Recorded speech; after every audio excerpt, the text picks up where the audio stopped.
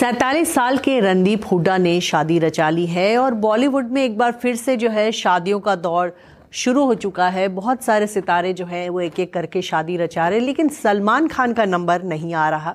सलमान खान जो कि 57 ईयर्स के हैं और उनसे 10 साल छोटे रणदीप हुड्डा ने शादी की है, लेकिन सलमान खान जो है अब ऐसा कहते हैं कि वो अब शायद शादी नहीं रचाएंगे। लेकिन बॉलीवुड के बहुत सारे ऐसे एक्टर्स हैं जिन्होंने 50 की उम्र के बाद या फिर उन्होंने 60 की उम्र के बाद भी शादी रचाई है, लेकिन सलमान खान का जो है उनका नंबर नहीं आ रहा। और सलमान के जो तमाम फैंस हैं उनको इस बात की चिंता रहती है कि भाईजान की कब शादी होगी। बहुत सारे लोग ये सवाल पूछते हैं कि सलमान खान कब रचाएंगे शादी, और सलमान खान हमेशा यही कहते हैं कि इसका जवाब मेरे पास नहीं है।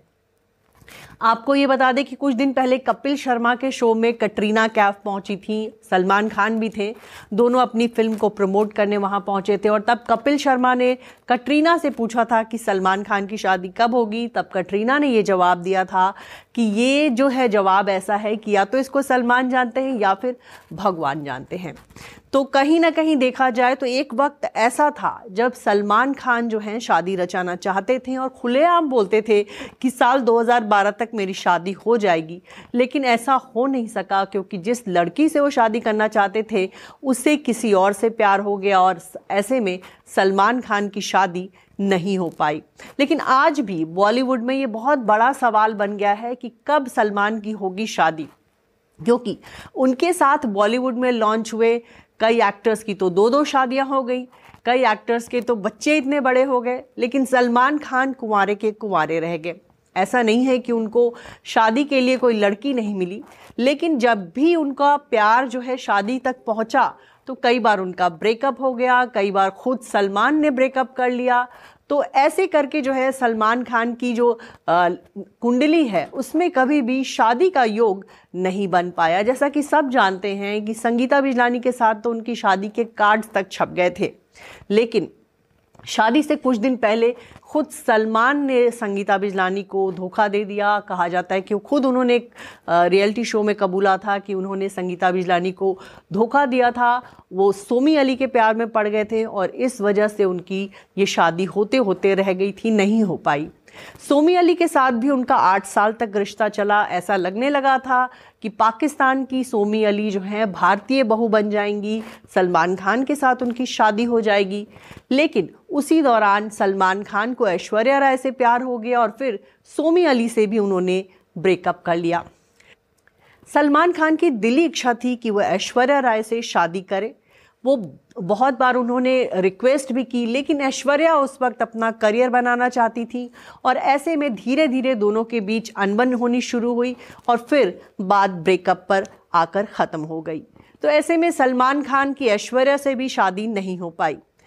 फिर उनकी लाइफ में आई कटरीना कैफ। कटरीना कैफ और सलमान खान 7 सालों तक रिलेशनशिप में रहे। ऐसा लगने लगा था कि कटरीना कैफ खान खानदान की बहू बन जाएंगी, लेकिन कटरीना कैफ ने भी सलमान खान को धोखा दे दिया और उनको रणवीर कपूर से प्यार हो गया। हालांकि रणवीर और कटरीना की भी शादी नहीं हो पाई और बाद में कटरीना कैफ ने विकी कौशल से शादी की, लेकिन सलमान अभी भी वहीं के वहीं हैं। उनकी तमाम एक्स गर्लफ्रेंड्स की शादी हो चुकी है, कईयों का तलाक हो गया। एक सोमी अली को छोड़ दे तो सबने शादी रचा ली, सबकी अपनी अपनी फैमिली है, लेकिन सलमान खान जो हैं अभी भी सिंगल हैं। ऐसे कहा जाता है कि वो यूलिया वंतूर के साथ रिलेशनशिप में है, लेकिन सलमान खान ने अभी तक इस रिलेशनशिप को कोई नाम नहीं दिया है। अभी भी यूलिया उनकी रूमर्ड गर्लफ्रेंड है। ऐसे में सलमान खान शादी कब करेंगे, ये जो है टेंशन उनके फैंस को तो रहती है, उनके परिवार वालों को भी रहती है। सलमान की मम्मी को इस बात की चिंता रहती है कि मेरा बेटा शादी कर लेता, उसका घर बस जाता तो मैं निश्चिंत रहती। और यही वजह है कि सलमान के मम्मी पापा अभी भी उनके साथ रहते हैं। देखा जाए तो सलमान की फैमिली में वैसे तो उनके दोनों भाइयों की भी शादी हुई थी, लेकिन दोनों भाइयों की शादी टूट चुकी है और दोनों भाई अब सिंगल ही हैं।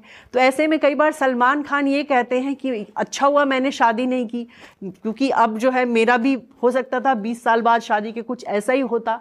तो इस तरह की बातें वो जो है कपिल शर्मा के शो में एक बार कहते हुए देखे गए थे। वैसे आपको बता दें, बॉलीवुड में जब जब कोई शादी होती है तो सबको सबसे पहले सलमान खान की याद आती है कि भाई बॉलीवुड में इतनी शहनाइयाँ बज रही हैं, इतनी वेडिंग पार्टीज हो रही हैं, वेडिंग रिसेप्शंस हो रहे हैं, लेकिन सलमान खान का नंबर कब आएगा? और ये जो बात है, ये इसका जवाब सिर्फ और सिर्फ सलमान दे सकते हैं कि क्या अब उनका शादी करने का इरादा है या फिर सलमान खान जो हैं बॉलीवुड में बैचलर ही बन के रहना चाहते हैं।